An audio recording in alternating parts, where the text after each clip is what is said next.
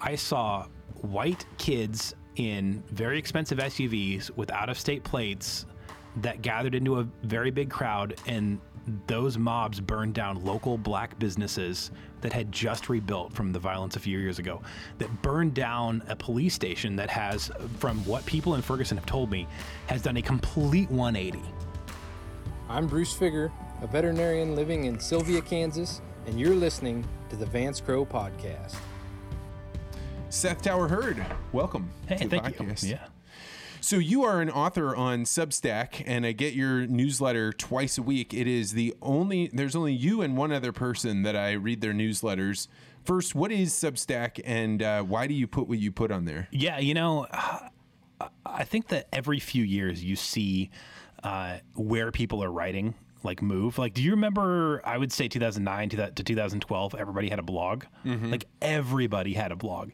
And then what happened, it just sort of started to burn because, first of all, Google, to get a little technical for if you're into stuff like this, Google Reader went away. So it used to be that people got traffic to their blog off of Google Reader. When that went away, when there was a tool that you could follow all kinds of blogs and sort of get it like you get a social media feed, people kind of just quit blogging, and then podcasting was starting to rise. And I would say that's right when Twitter started to get really big. And so people transferred kind of to other places. During all that time, I wasn't ever writing for myself. I was actually writing for magazines. That came to an end, which let me get back to right after the technical, aspect of this. And as my magazine career was actually sort of wrapping up, if you will, newsletters were starting to rise. And what we were seeing is that, you can consume a lot of YouTube, you can consume a lot of podcasts, but as people started consuming tons and tons of those, there sort of became this resurgence for I actually want to read something once in a while. Oh, yeah, I'm totally there, because there's sometimes when you're just I want to be the gauge of how fast I read this and how much fidelity I get out of this. So, but it's not very often. I don't want to sit down and read all the time. Yeah. And so, I sort of stumbled on this by accident. I thought I was done. I was never a full-time journalist. That's the main thing I was doing. But I was always, a paid writer, if you will. My career was in radio and TV, and then in business. But I always kept writing, kept publishing in some way. I'm actually not going to mention the publication because I don't want to go down the road of starting a social media fight or anything. But I'd written for a magazine for 13 years that I think maxed out around somewhere between 2 and 7 million hits a month, several 100,000 print copies kind of at their heyday and everything. And somebody I had worked with there got promoted to managing editor, who clearly had a beef with me. I guess because of my views or my writing style or whatever. This person was a pretty avid socialist and really put that out a lot on social media and everything. And so this editor couldn't fire me. But what happened was that it wasn't political content. It was actually pop culture content. The editor kept, reassigning, nitpicking, double assigning me with somebody else and being oh, whoops, I can't believe that I assigned 2 people to this, not responding to emails. So after 13 years, I went through a period of 3 or 4 months where I could not get one thing published. And then I just was okay, I can just try to throw a fit here, or I can just call it. And it felt like that was a good long run. And I thought that I was done. The other thing that happened there was that I had this major, and this is going to dip a little bit into conspiracy theory, but I've got some backing here. I had a major breakthrough in my writing career, which is I got picked up as a certified Rotten Tomatoes critic. And so I was supposed to be one of the starred ones because I was with a bigger publication. It wasn't and nothing against this if you're listening and you're a writer for a Wichita paper, but it wasn't the Wichita, Kansas newspaper. It was a pretty big outlet. So I got the acceptance letter that I was going to get it. And then I emailed and tried to get that to go through for a year. And for a year, they kept messing with me, not giving me, the keys, so to speak, to where I could upload my reviews. And eventually I realized it was because, I was moderately politically conservative in a space where that's not okay, which is film critic work. on the political compass test. Really? So you think conservative like media people, or not media people reviewing movies don't get a showing? Okay, so I will tell you what I heard from multiple PR people in Hollywood. Okay. And I was getting opportunities to interview. I mean, I've interviewed Oscar winners. I was getting offers to like fly out to interview Christian Bale. I was not a minor player in this game. And some PR folks that worked in film and TV that had known me for years said, absolutely, they are, they're absolutely blocking you. And Rotten Tomatoes, essentially wants movie reviews to go a certain way. I mean, to take a very neutral example, you pretty much can't get a bad review if it's a Marvel movie. You can't. And, these really big Oscar winners, you can't get a bad review even though people don't like them. I actually mentioned recently in one of my Substacks that like the last 3 years, the Best Picture winner, less than 1.5% of the population has actually seen the Best Picture Oscar-winning movie in theaters. That's fascinating. Yeah, because I ran the numbers on the, I averaged like $12 a ticket, and then what the box office did, and how many people are actually seeing this. And so if you take that compared to like, Return of the King won in 2003, Rocky won Best Picture back in the day, there clearly is a whole little network of people that are trying to push certain kinds of movies and not push other kinds of movies. And because I had a few things out there that touched on politics, was never a political writer, I clearly was not going to be allowed into the club. And I figured that out, and I was able to pass that knowledge along. I've got a friend now that is at one of the, I'll just say that he's at one of the largest magazines in the country. And he came to me privately because we wrote for the same magazine. And he said, I feel like, we're not in the political space, but we're pushing politics really hard. Do you think I should speak up? What's my place on this? And he said, I'm a fairly moderate conservative. I voted for Republicans. I voted for Democrats. And I just told him, dude, based on what happened to me with Rotten Tomatoes, you either need to switch careers or you need to bury that opinion really deep and see where you can have some very mild influence. And you just need to make peace with that. Because I essentially lost my, I lost my like quote unquote like movie writing career over it. And so once you didn't have this, how do you somehow maneuver your way to getting into Substack and building up your audience there? Well, I took a couple years off, and I just thought that part of my life was done. We moved to St. Louis.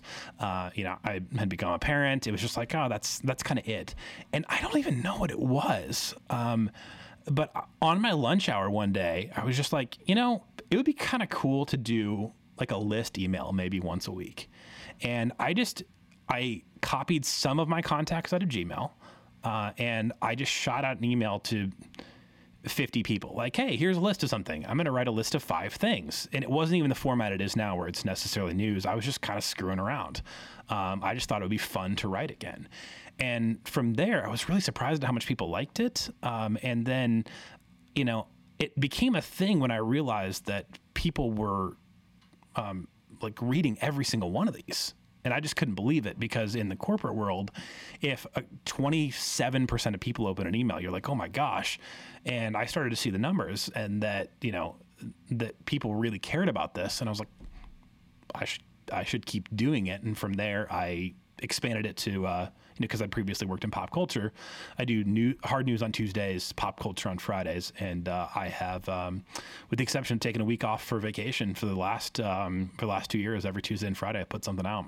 So your Tuesday newsletter is usually about like the news and things that are going on. I find it really interesting because I used to believe that, like, in order to be a good citizen, I genuinely believe this, like a patriot, a person that was a good American, knew what was going on in the news all around the world. Yeah. And now I don't have that opinion at all. Like, it's much more slimmed back, because I realize, like, really I was caught up in a soap opera that I have as much control over the weather as I have on that. So it is, I've kind of come full circle. I went from being like international relations, all of these things, reading the New York Times, thinking you needed to stay up on all the big publications. And now, unless somebody sends me a post paywalled article, I don't say anything at all. Okay. So just curious there, what formed that in you?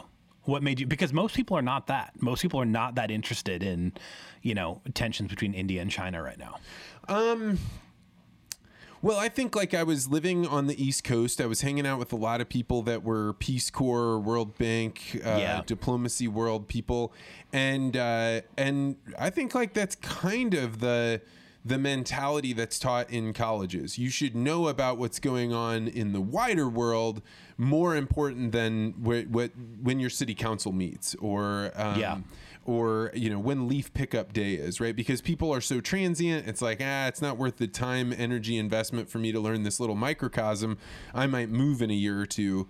So why would I put all that effort in? And I can feel so much more important if I know about what's going on in the wider world. But my whole point about this is I abstained from all this stuff until I came across your blog, because I felt like it was a good way to get a broad spectrum of things. I often see things that I'm like, I don't agree with that, but like not in the sense that I disagree with your assessment of it. More just like, I don't even know. I think it's a wonderful thing. I think it really pushes the envelope. So how do you decide what gets into that Tuesday all about the media article? Well, you're not supposed to agree with all of it or like it or anything.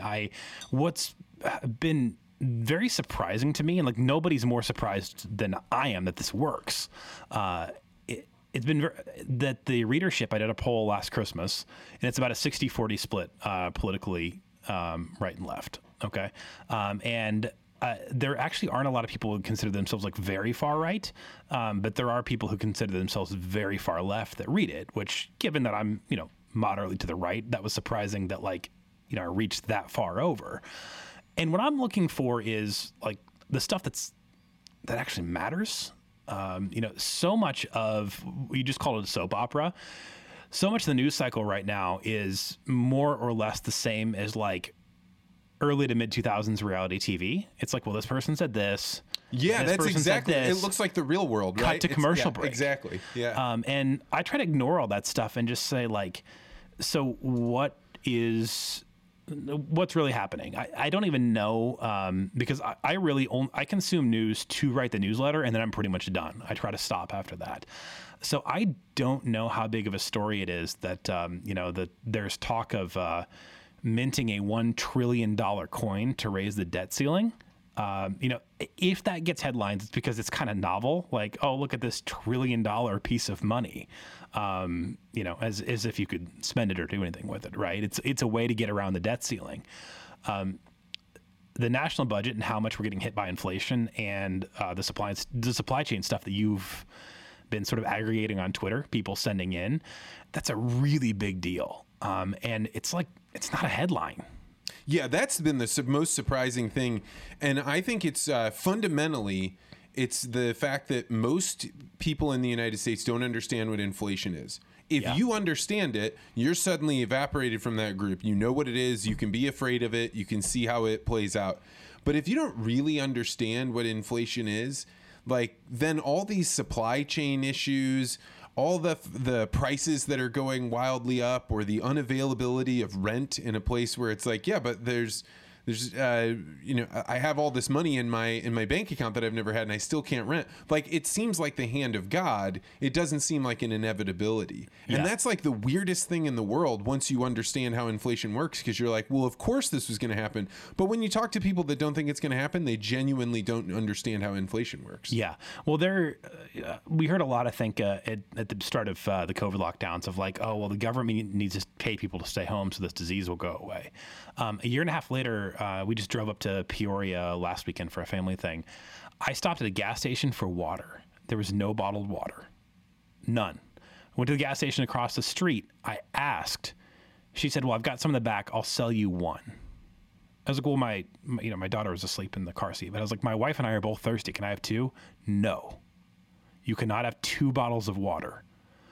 I mean, that's developing nation stuff right there. And that's not a one-off. Like you're starting to see shelves that are just like big stores that just have open shelves, and you don't normally see that. My impression is that most people aren't going to big stores, right? We've become so used to ordering our groceries and Amazon online that when you think about like, are the shelves at Target full or not? I don't know, right? If I go on Amazon and I say, hey, I'm looking for some pens, then they're only going to show me the full shelves of pens. They're not going to show me the shelves that are empty, that don't have the pens in that they normally would. And so I think people have been lulled into this sense of not really understanding just how behind we are even in regular retail goods, let alone things that are way harder to manufacture and have a much bigger impact. Things like tractor tires or the chips in trucks, things like that. Yeah. And that stuff's all going to filter down.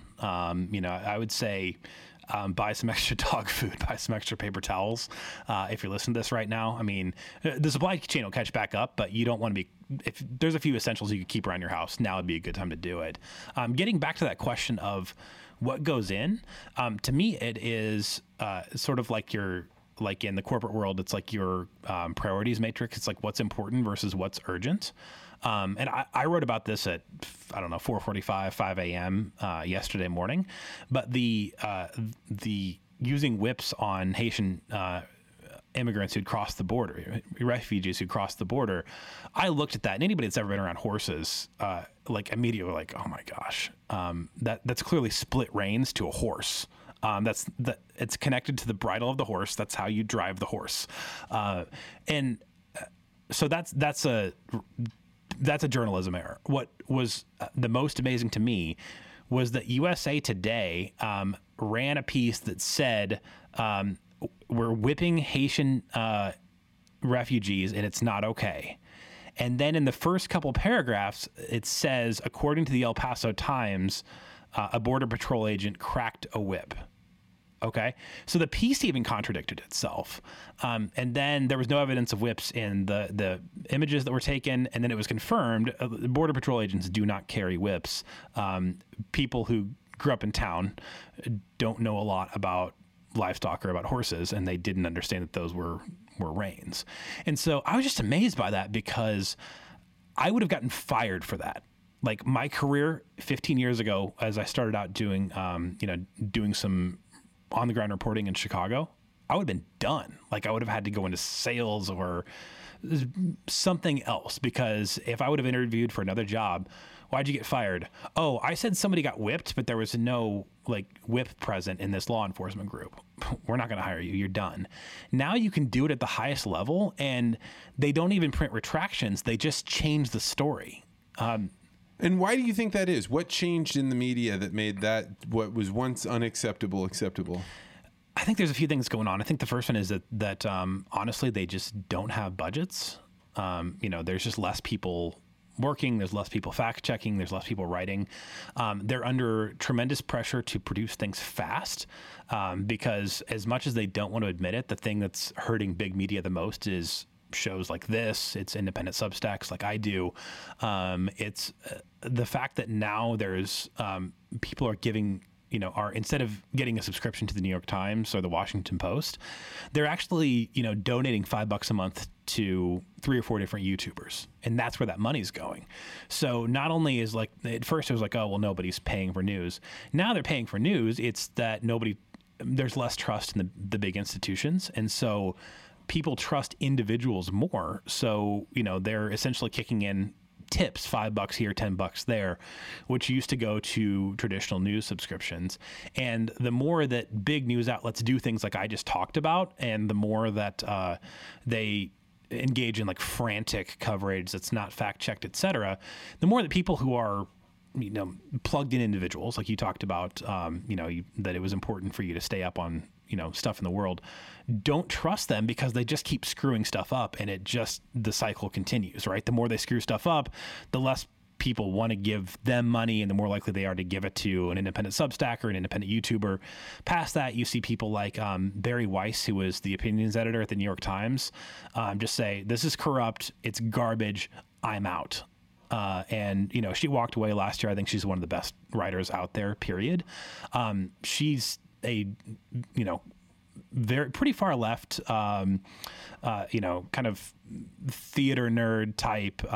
She uttered the phrase "abolish the Second Amendment" on Joe Rogan's podcast, but she's a really good journalist. And so where she and I may disagree on, kind of individual issues, I have tremendous respect for the fact that she's a journalist when other people are not journalists. Well, she was the one that had an article about Jordan Peterson that wasn't, completely insane. And she was the first one after he had just gotten this onslaught, at one after another. And she was working for the Times, right? Yeah. And I think she referred to him. Well, that article was just like such an explosion in that world, because the motion of the ocean had already gone in one direction, which was Jordan Peterson is evil and the things he's saying are misogynistic, and you just got to get rid of him. And she said something different, and I imagine her life had to be flipped completely upside down when she did that. Yeah. Well, this actually goes back to something that happened about 10 years ago that I think is one of the biggest stories of this century that nobody paid attention to. There was a scandal called the Journo lists. And so what this was all these journalists at the different big outlets in New York and Washington, D.C., they were all like WhatsApp and group texts and stuff talking about how essentially they should have the same opinions, how they were going to throw stories towards certain things. It was Ezra Klein that was quarterbacking this thing, who since then I actually think has gone on to do some pretty good work. But if you think about the fact that these are supposed to be like independent voices that are, following the truth no matter where it leads, like the old school, like if your mother says she loves you, check it out type of thing. So this was 10 years ago that we saw all these journalists essentially, give up on what they believed in and like to be a part of a club. And that's the biggest thing I see in the media right now, having worked in it, having been in, like some of the, all the bigger kind of news stations in Chicago, TV and radio and morning shows and everything, is unfortunately a lot of people go into it not just as a job or as a calling, but to have an identity as a journalist, as a media person. And that tends to skew the way they do their work, because they don't just want to do a good job. They want to feel special. They want to feel like they are somebody. It was so a few years ago, I was invited to MIT. They have this program out there called the Knight Science Fellows, and that's where they teach journalists.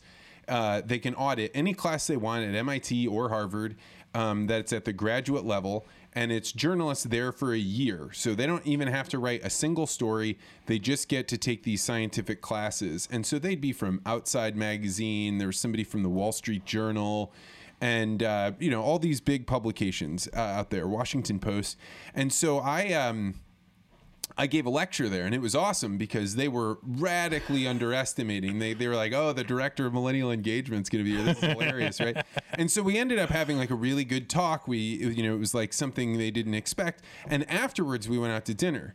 Now, these people have taken me out to, this is Cambridge, so I'm having like one of the nicest dinners I've ever been at. They are ordering, $200 bottles of wine. They have food that's like a little plate with just like little tiny things on it that are, this is probably, an $80 meal or something like that. Yep. And they are all there telling me, like, yeah, we understand that you're growing food more bountifully than we ever have before, but the world is in an awful place. It keeps getting worse.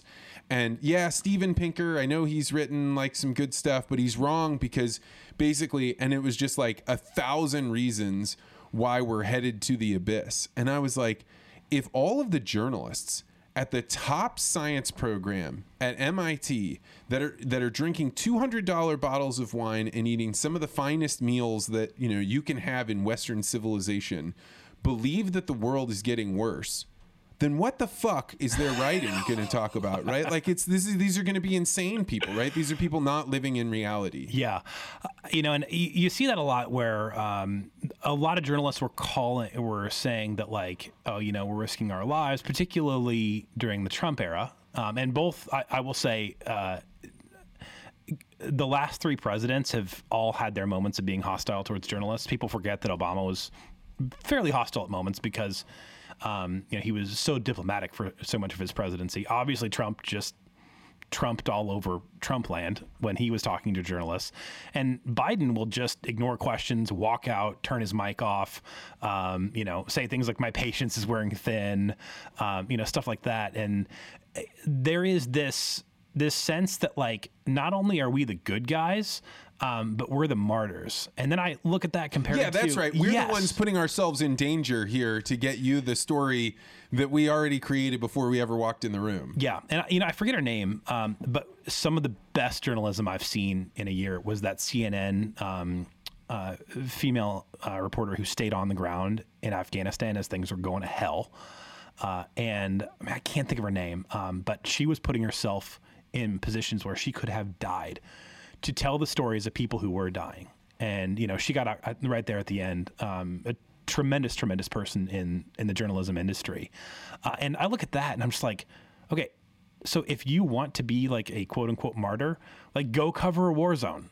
I mean, there are wars. That's what makes what Glenn Greenwald is doing that's so interesting to me. So when I first heard Glenn Greenwald, I was working at a radio station called KZYX and Z. This is in like Northern California, Mendocino. So like the people in Mendocino think the people in Berkeley are too conservative, so they move up there, right? So I was driving to work at this community public radio station, and Glenn Greenwald would come on a show with Democracy Now! With Amy Goodman. Are you familiar with this? Yeah. So like definitely left, right? And then he helps out with the Snowden papers, like helps him get that stuff published. And then, at the height of the cultural like wave crashing onto society, he switches teams and says, my news outlet, which has always been left, has been completely hijacked. We've left all of our principles. And so now I'm going to the other side. What's your take on what Glenn Greenwald's done and is doing? You know what?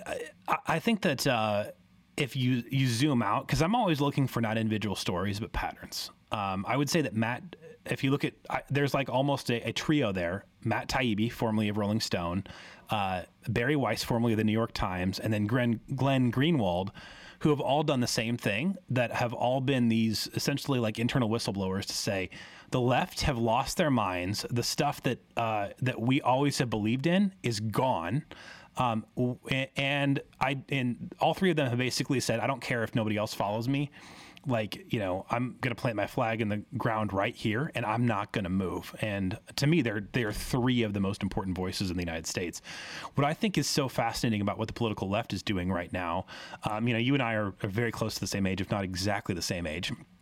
And what I see on the kind of more fringes of the political left that's very popular right now is almost exactly what Jerry Falwell's moral majority was, from a religious standpoint, only now it's on the other side. And it's so weird to me that happened. Like, it's the same Jerry thing. Falwell would be a guy that I remember his name. I remember he was like very like considered evil conservative. Yeah. But so make it more specific. Okay. What do you mean? Yeah. Let me narrow that down. So Jerry Falwell did a thing called the moral majority, where it's like, if you were a Protestant evangelical Christian, you have to vote this way. It was about like kind of solidarity and power, if you will, right? And it got really weird. I mean, I was a really young kid, but there's some really good books you can read about this. There's one called Jesus and John Wayne. Don't agree with everything in it, but it's a fascinating take on this time. And so what it was very much demonizing the other side politically, without holding to any kind of standards. And you can see that with the left's treatment of the right's treatment of Bill Clinton and then Donald Trump over infidelity. There's some space between those two things. And it was Bill Clinton is the worst person ever in the world for infidelity. He is the devil incarnate. And then, Trump, who's been, married 3 times and doesn't have the best record with, with maintaining marriage vows traditionally. It was, he's learned from his past and that type of thing. So it was just rank hypocrisy in whatever it was. It was the Christian thing, the moral thing, the right thing is to line up with the political right, no matter what. We are now seeing the same thing where it is a religious fervor to where there's like no reason around a lot of this stuff, no logic, but we have to line up. You saw that in both the Emmys and the Met Gala, to where just the optics of it, the wait staff were masked, the celebrities were not. The mayor of San Francisco, condemned people for going to outdoor music festivals, and then, was seen like maskless at, I don't know if that was like a blues concert or something like that. And she just said everybody shouldn't basically kill my buzz. It was, I was feeling the spirit or something like that when she was like, at this concert. And she can't even compute that, like, it's like not even wrong to her that the rules are for everybody else, not the specials. You saw this with Chicago Mayor Lori Lightfoot getting her hair done while, everybody else was locked down, and couldn't go anywhere. And she just said, well, I take my personal hygiene very seriously, and I'm the face of this city, so I get a haircut, you don't. And it doesn't even compute, not necessarily for the people doing this, but for a lot of their acolytes, their followers, their disciples, that this is wrong. That we can't have different rules for different people in democracy. And why not? Like I'm always like really suspicious of my own delusions that I get from propaganda, right? Yeah. So I like to differentiate between propaganda and education. Education is how to think, propaganda is what to think. And I got to tell you, when I turn on the news, they're not trying to teach me how to think. They're trying to show me like, hey, this is the way that you should understand that. So when I see that stuff about the haircuts and them, you shouldn't wear masks. Oh, yeah, we should, right? These kind of lies. I think, is it really as bad as it looks? Or am I being hijacked to go down this way and think that the other side are morons and crazy people that can't be trusted under any circumstance? Because if they're really behaving the way that it looks to me through the window of propaganda that I see, then they look insane. Yeah. I would actually take that back to like the Bill of Rights. The Bill of Rights is the Bill of Rights. If you're born here, it doesn't matter if you were born in 1983 or 1997 or 2003 or 2017, you were born into a world with what was supposed to be the same freedom of speech, freedom of movement, all those old school ones, like you can't be forced to, put up a British soldier rent free, all that stuff that was supposed to apply across the board. And, a big part of what I try to avoid is like going into hysterics journalism, because that's all journalism is. But I don't think it's hysterics journalism to say it's very uncomfortable that, essentially the elites, the specials, the famous people now don't have to live like the way everybody else does. And, that's and not even necessarily because it's stupid, which it is, but it's also how you get the French Revolution. It's also how you get people who so overreact that they're willing to become violent and murder people that, that really had nothing to do with the situation. A couple weeks ago, I was hanging out with some friends in California, and a buddy of mine, a good guy, but he said, I really want to get back to pre-COVID life and everything. There's, it's been terrible, but, I do like the masks being on waiters and people cooking my food, because you don't really want those people breathing on your food. Don't you agree? And I was like, no, man, no, I don't want the masks for anybody. This is like creating a tiered system. And you see it going on right now in the county of St. Louis. I can walk into my favorite restaurant. I don't have to put on a mask. I go walk and sit down at my table, and all around me are waitresses, and I can see back into the kitchen. All those people are shoved into masks. And it's like this performative thing that we're doing that creates two classes of people. Yeah. Those that do have to wear the mask and those that don't. And this is not good. Well, one of those comments that, going back to, sort of that attitude of media, being the elites, being the specials, being the martyrs. I was in the WGN newsroom in Chicago. You can see it nationwide on cable. And I was talking to one of the producers, which is kind of what you do when you're in PR while your guest is out there talking to the host. You're trying to build a relationship to get the next person in there, right? And whatever you're doing. And the producer said to me, and had no idea how horrible this was, I never would have guessed you're from a farm. You're so well spoken. And like swap in race there, swap in sexual orientation there. I can't believe that you're literate. I never would have thought that people from group bleep are literate. And that's what concerns me. It's not, kind of the clapback journalism or, whatever it is. It's where we're at right now. And not even necessarily that like this person has to wear a mask and this person doesn't. I worry that that kind of hypocrisy will push people who are mentally unstable to commit terrorism, for one thing. Yeah, I mean, like when you start telling people, I mean, just take the kid in high school, right? That was told all the time, you're a bad kid, you're a bad kid, you're a bad kid. What does he start doing? He starts living up to that ideal because everybody already thinks it. That the floor is always slanted that way. And I think about this in terms of how will you ever reintegrate society back together if you've said those people are dirty and they have to wear a mask and we should be afraid of them. Like, how do you ever get over that? You can't teach that to children and then like 5 years from now be like, no, the dirty people aren't dirty anymore. Well, when I think to, the era when you and I were kind of in our maybe like prime pop culture years when we had more attention to give to pop culture, when we weren't like exhausted parents, you didn't hear awards shows, sports interviews, post-game interviews and that type of thing. They didn't instantly turn political. Everybody had these common rallying points, and we might vote differently. But we all kind of enjoyed the same stuff, and, we enjoyed the same holidays, the same food, and, there may be cultural differences. But, like it doesn't matter if you're a Honduran immigrant or, a Swede person of Swedish descent from North Dakota who's very into your heritage, or somebody on the East Coast, or a grandma in Florida, or whatever it is. We all celebrated Thanksgiving, right? I'd love to get your take on this. What is a thing that we now all enjoy that is not politicized?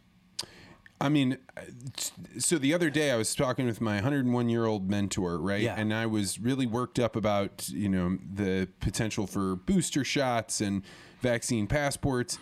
And one of the things that he said to me during this was, Vance, whatever the past was, we're not going back to that. Yeah. The makeup and the decisions and the who's in charge, it's going to be different. Maybe that'll be you and the people you want to be in charge, and maybe it won't. But it is going to change in a big way. And like the earlier you come to that realization, then the more you can build in that future area. And that really hit me like a ton of bricks, right? Because I don't think of myself as a conservative in the sense of me being like, I don't want to change, right? I don't want to update society. I'm a conservative in the sense of like where I'm like, whoa, let's change at some moderated pace. But when you do finally come to the full conclusion that shit is about to change in some big way. Yeah. Well, then I start saying like, maybe I should be having better conversations about where things are going, but it seems so chaotic to me that in many regards, I don't know. Well, going back to the first thing you said, that you are a lot more concerned with like being local.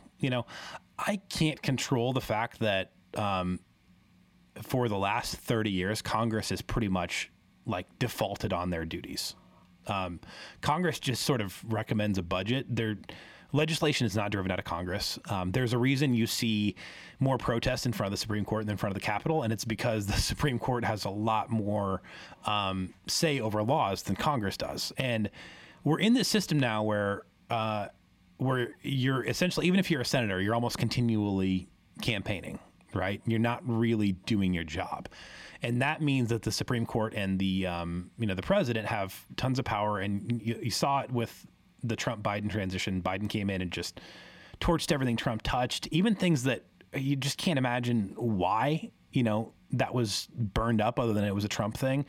Trump had, issued an executive memo to build federal buildings in the classical style, as opposed to just the disgusting like 70s brutalism that just ruins like skylines and cities. Like it's gross, and Biden just torched that because that was a Trump thing.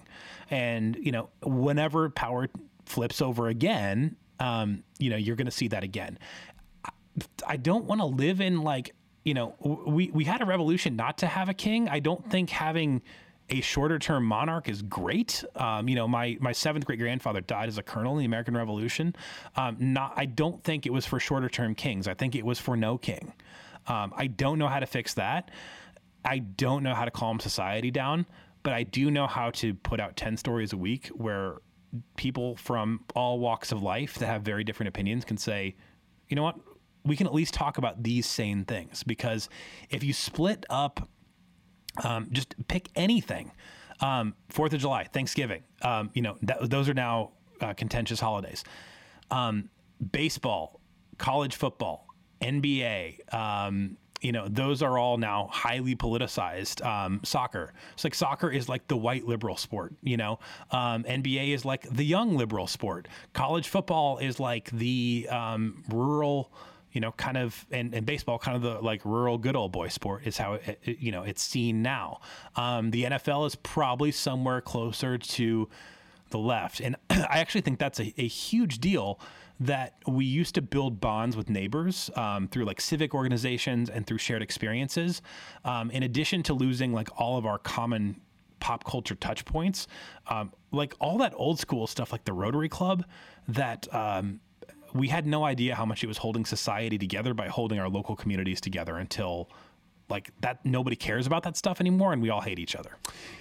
And you have to wonder, is this tumult that you're going through just the very fact that the bonds are breaking up because the old level of stability, the way that people were comprised together, needed to be different, and now a new phase, you hit a new transition, you've got to heat those things up and things break apart. I don't normally take this position, but I think it's an interesting one to consider with somebody like you.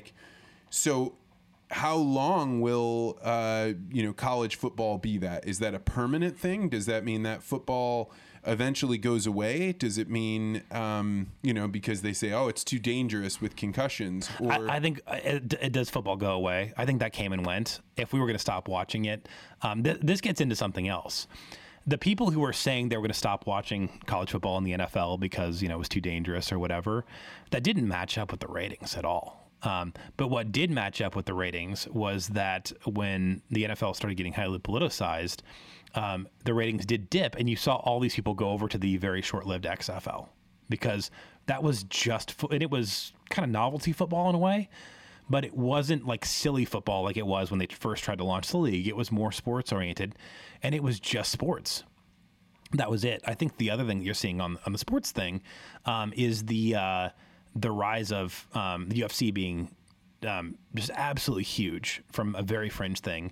And again, I think that goes back to people trust individuals more than organizations. And that's an individual sport. So you don't have to worry about the, whatever weird thing that the team said on social media. Yeah, I mean, men's UFC, there's no real way to cheat in there. You get into a ring in an octagon with a person, and you either beat the hell out of him or he beats the hell out of you. And it doesn't matter whether there has to be inclusion or, I mean, anyone is welcome inside anybody. And octagon. you see all kind, from the first major LGBT sports champ in America being, the female UFC champ, to a couple fighters who have like gone and taken their Colby Covington took his belt to President Trump's office, and everybody's kind of cool. Actually, that is one where everybody's kind of cool and is cool with everybody's opinions and everything.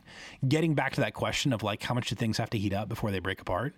I don't want to believe the answer that I'm giving you, but from what I can tell, people calm down when the consequences of their anger, of their hatred, is so horrific that they actually see it. So if you look back at World War I, like, you got all these guys that are like ready to go. It's exciting. There's a book that's titled Before the Leaves Fall, because they thought they were going to go become men. And what happened was that they went, and it was the most horrific war, that we can imagine. I mean, chemical warfare, people just piled up in trenches, and then disease from that spreading. And then what happened is all those vets came home and said, don't do it. Don't go to war. Don't glorify this. And then we learned the lesson too much that way and allowed Hitler to rise to power, because Europe and the United States were so not wanting to get into conflict again that we let like the most evil person ever get into power, right? unfortunately, I think what's going to happen one way or another is that people will probably remain angry until something happens that makes them realize that it's not everybody else. If I continue to believe this, horrible things will happen in the world. I got that earlier because part of my family that married into my very large farming family, there was a population of Laotian refugees that were sponsored by local churches. I grew up with people who watched people beheaded in a civil war. There was a guy that is from the county I grew up in that his relatives sponsored him out of Auschwitz very early on when you could actually pay a ransom to get your relatives out. I remember being 8, 9, 10, 11-year-old kid, him telling me about the concentration camps, showing me the tattoo on his arm. So I've never been this person. I think that people just like these, you have these irrational thoughts on World War I that like we're going to go become men, that, those conservatives, those liberals are so stupid that we're going to have to kill some of them, to like get things back to normal so they can learn their lesson. And the only way that you can talk like that and you can think like that, because there's been this conversation about like American Civil War for, last 6 years or so.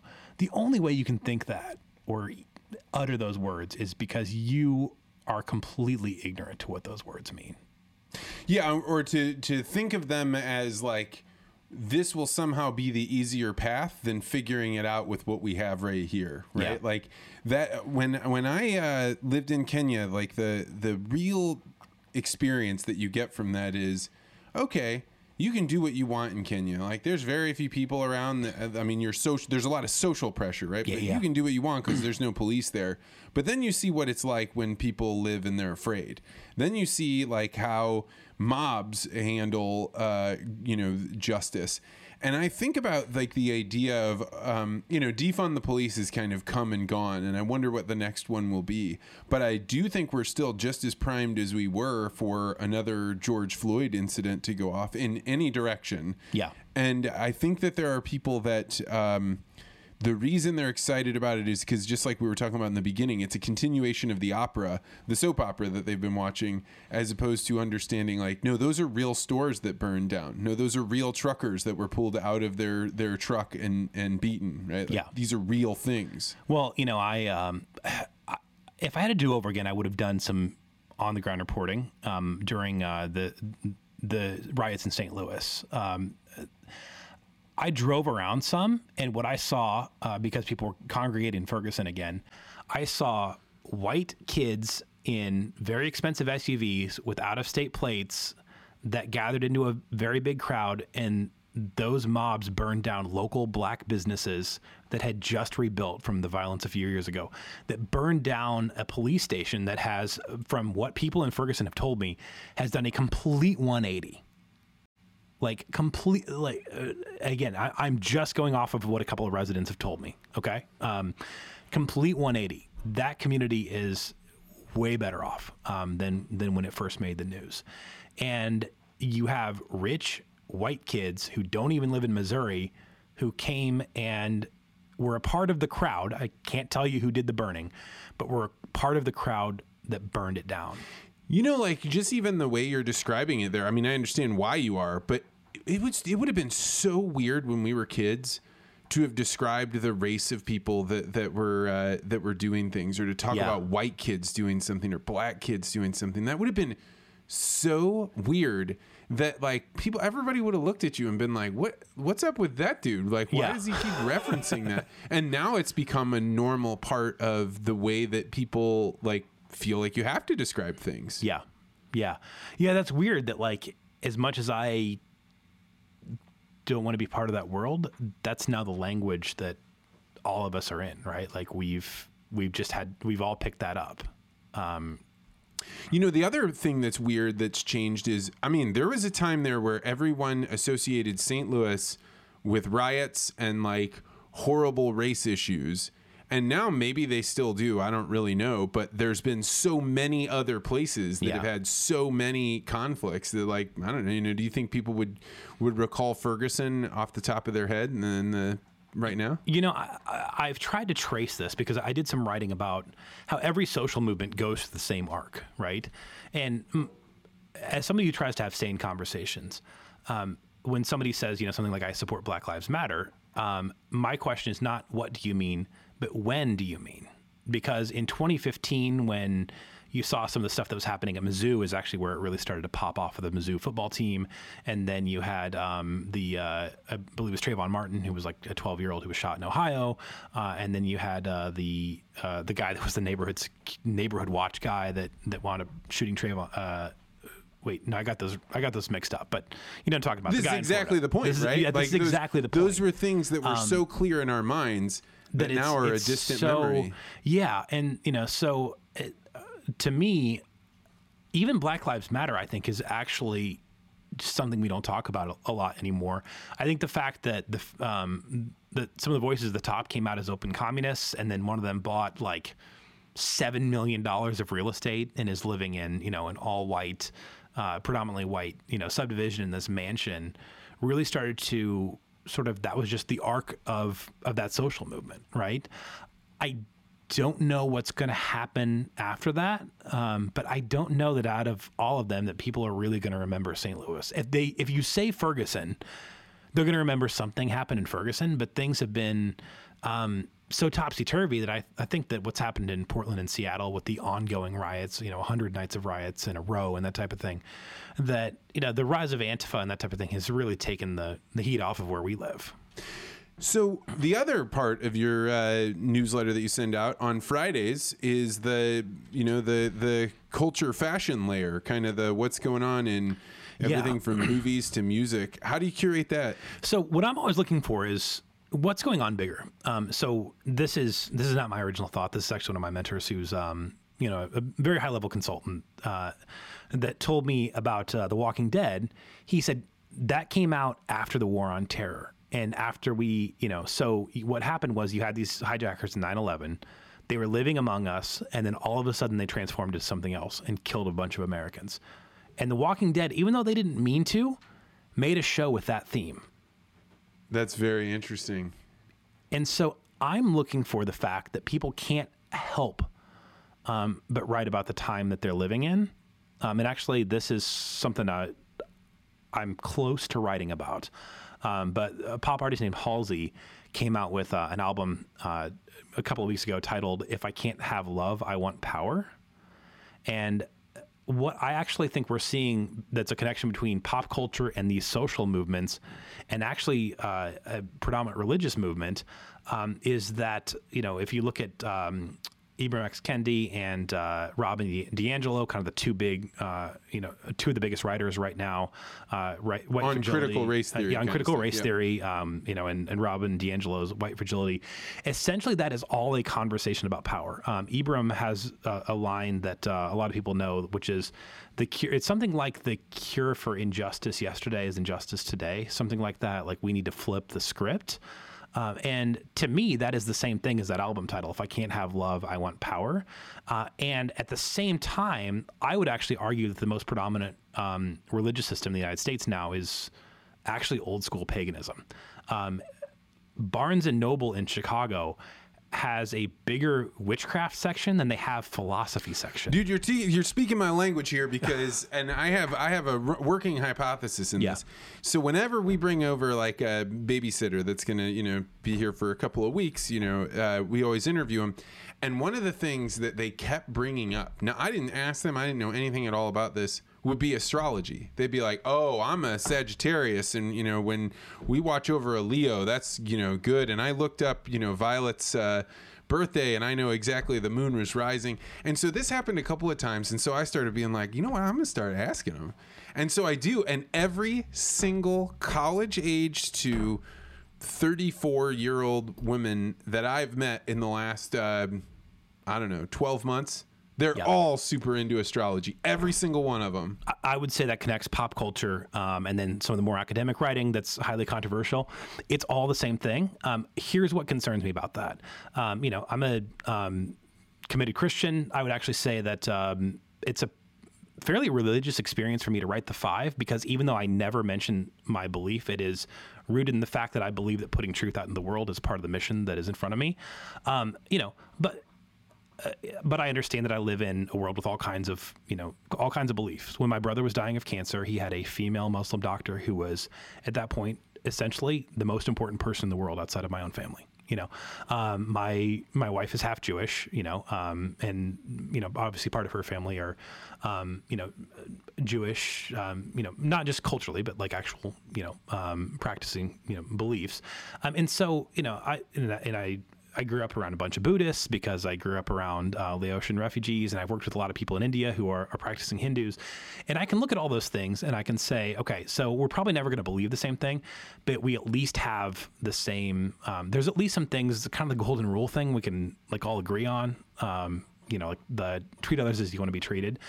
My concern with this rise of witchcraft being the cool thing paired with the political writings and actually paired with journalists even thinking they're special, is that when everything is about power, then you can justify anything and you can get into some really weird stuff. This YouTuber Instagrammer who, they unfortunately just found her body in Wyoming. There was a really viral tweet that people were agreeing with that said, I think she was strangled because something about astrology, like whatever sign controls the throat. And I bet she was strangled. And this is why she died. And I was like, okay, so imagine like a Muslim tweeting, that girl probably died because she ate pork. Oh, yeah. You know what I mean? Yeah. Like that. Imagine a Christian tweeting that. I bet that girl died because she didn't honor her father and her mother, like in the 10 Commandments. That's so beyond insane. Like it really does concern me. And it goes back to how do we calm society down? I've really, planted my flag around having sane conversations with all different kinds of people. If your worldview is I worship power, I don't know where we go. Some of the things that come with Christianity being your societal baseline, even if you are not Christian, is just the cultural energy that goes behind that, right? Like not least of which is our judicial system being like, hey, there's a place for forgiveness here. There's a place for mercy here. There's and maybe people would say the reason that the thing is decaying is because you had these ideals and they weren't playing out for certain groups of people. But you have the idea that we don't live in an honor culture. We live in a meritocracy. We live in a culture where you can transcend the problems of your parents, and you don't have to be responsible for those types of things. And when you change belief systems, you don't know what else you're porting along with them. I mean, the ethics smuggling that happens when you just whole cloth take on whether it's astrology or however you want to define it, witchcraft, whatever. I mean, this sounds like so far beyond what we would like if you and I had been watching a show on open access television. They're like, it's Satan, right? It's the they're devil worshippers. That would be where this goes. How do you know you're not jumping the shark here? Because I'm saying like the babysitters are into astrology, and you're like, I believe witchcraft is on the rise. No, and I don't think that necessarily people who are like, oh, I find some meaning or some direction in this. I don't think that necessarily makes them bad people. We obviously disagree. There's obviously, to me, that's a massive suspension of logic as to where, I think that there's a pretty easy case for like the universe started somewhere, maybe you're an atheist and that's cool. Or maybe you're just like, well, I'm a person who thinks there was some sort of force that started life. But at some point there was matter. It's the universe is not eternal as far as we can tell. It's going out into space and it's going to die. So if it's going to die, it has an end, it has a beginning. And so I can see how you can get to different religious belief systems there, or even no belief, right? I personally can't see how you get into like this astrology stuff and think that a girl died because of her sign, and like that's just, I can't wrap my head around it, right? I don't think necessarily that just if that's something you subscribe to that makes you a bad person. What I am saying is that the ideas that are circulating right now, of everything being a power dynamic, and I believe I was victimized, so I'm going to do whatever I want, take things from people. A lot of the my victim status gives me certain special rights that aren't afforded to people that were not the same victim as me. Well, oddly enough, Christianity is the basis for like reparations. I'm sure there are a lot of evangelicals, mainline denominations, Catholics that would say, I don't believe in reparations. And I'm not making an argument for or against that today. That's a complicated subject. But the idea that you can't just kill people and take their stuff, like that started in Israel and went through Athens and became America. Like nobody ever worried about that until the last like 200-300 years, right? Like Genghis Khan was not slashing and burning his way through Russia and Eastern Europe and into the Middle East being like, maybe this isn't cool. Like maybe I should turn around, go home, and like give the gold back and just be like, I'm really sorry, Moscow, that not only did I defeat you, but like I tortured the soldiers who surrendered. That was a fairly new idea that's fairly unique to America, that we would, the Japanese that we interned during World War II, that we would try to make amends there, right? And when we're back to this power-driven paganism, it is an updated version of it's cool for me to kill you and take your stuff. My wife showed me these Facebook groups and I can't believe it. There's all these people who are into like crystals now. And there's even like a Christian moms crystals group. I'm like, what the hell? But we're back to like, if you put this crystal like on you when you sleep, you will like make this man fall in love with you and he won't have any choice in the matter. We're back to just quite literally power dynamics. Like if you will not of your own free will choose me, I will use magic to override your personhood, which sorry, ain't gonna work. But the fact that we're back there, I have a hard time figuring out what we do with that to become a society that doesn't want to kill each other, that doesn't hate each other. Because there's a lot of things that you can reconcile. Pure power is not something you can reconcile. Well, I want to kill everybody and take their things. Well, I want to kill you and take your things. So as you're listening, you're making up your list on Friday. Yeah. What is interesting music that would guide people to a better understanding of what's going on in culture right now? Because like it's hard to find new music unless I just trust the algos like Spotify. But what could I listen to that would give me a good view into like what the young people are thinking these days? It's so splintered. I have had this conversation. Individual songs pop off. And you see them go viral because like the hook got big on TikTok or something like that. But these common moments that everybody's listening to the same thing, like there's 5 or 6 CDs that if you pick a given 4 years of high school, almost everybody owned.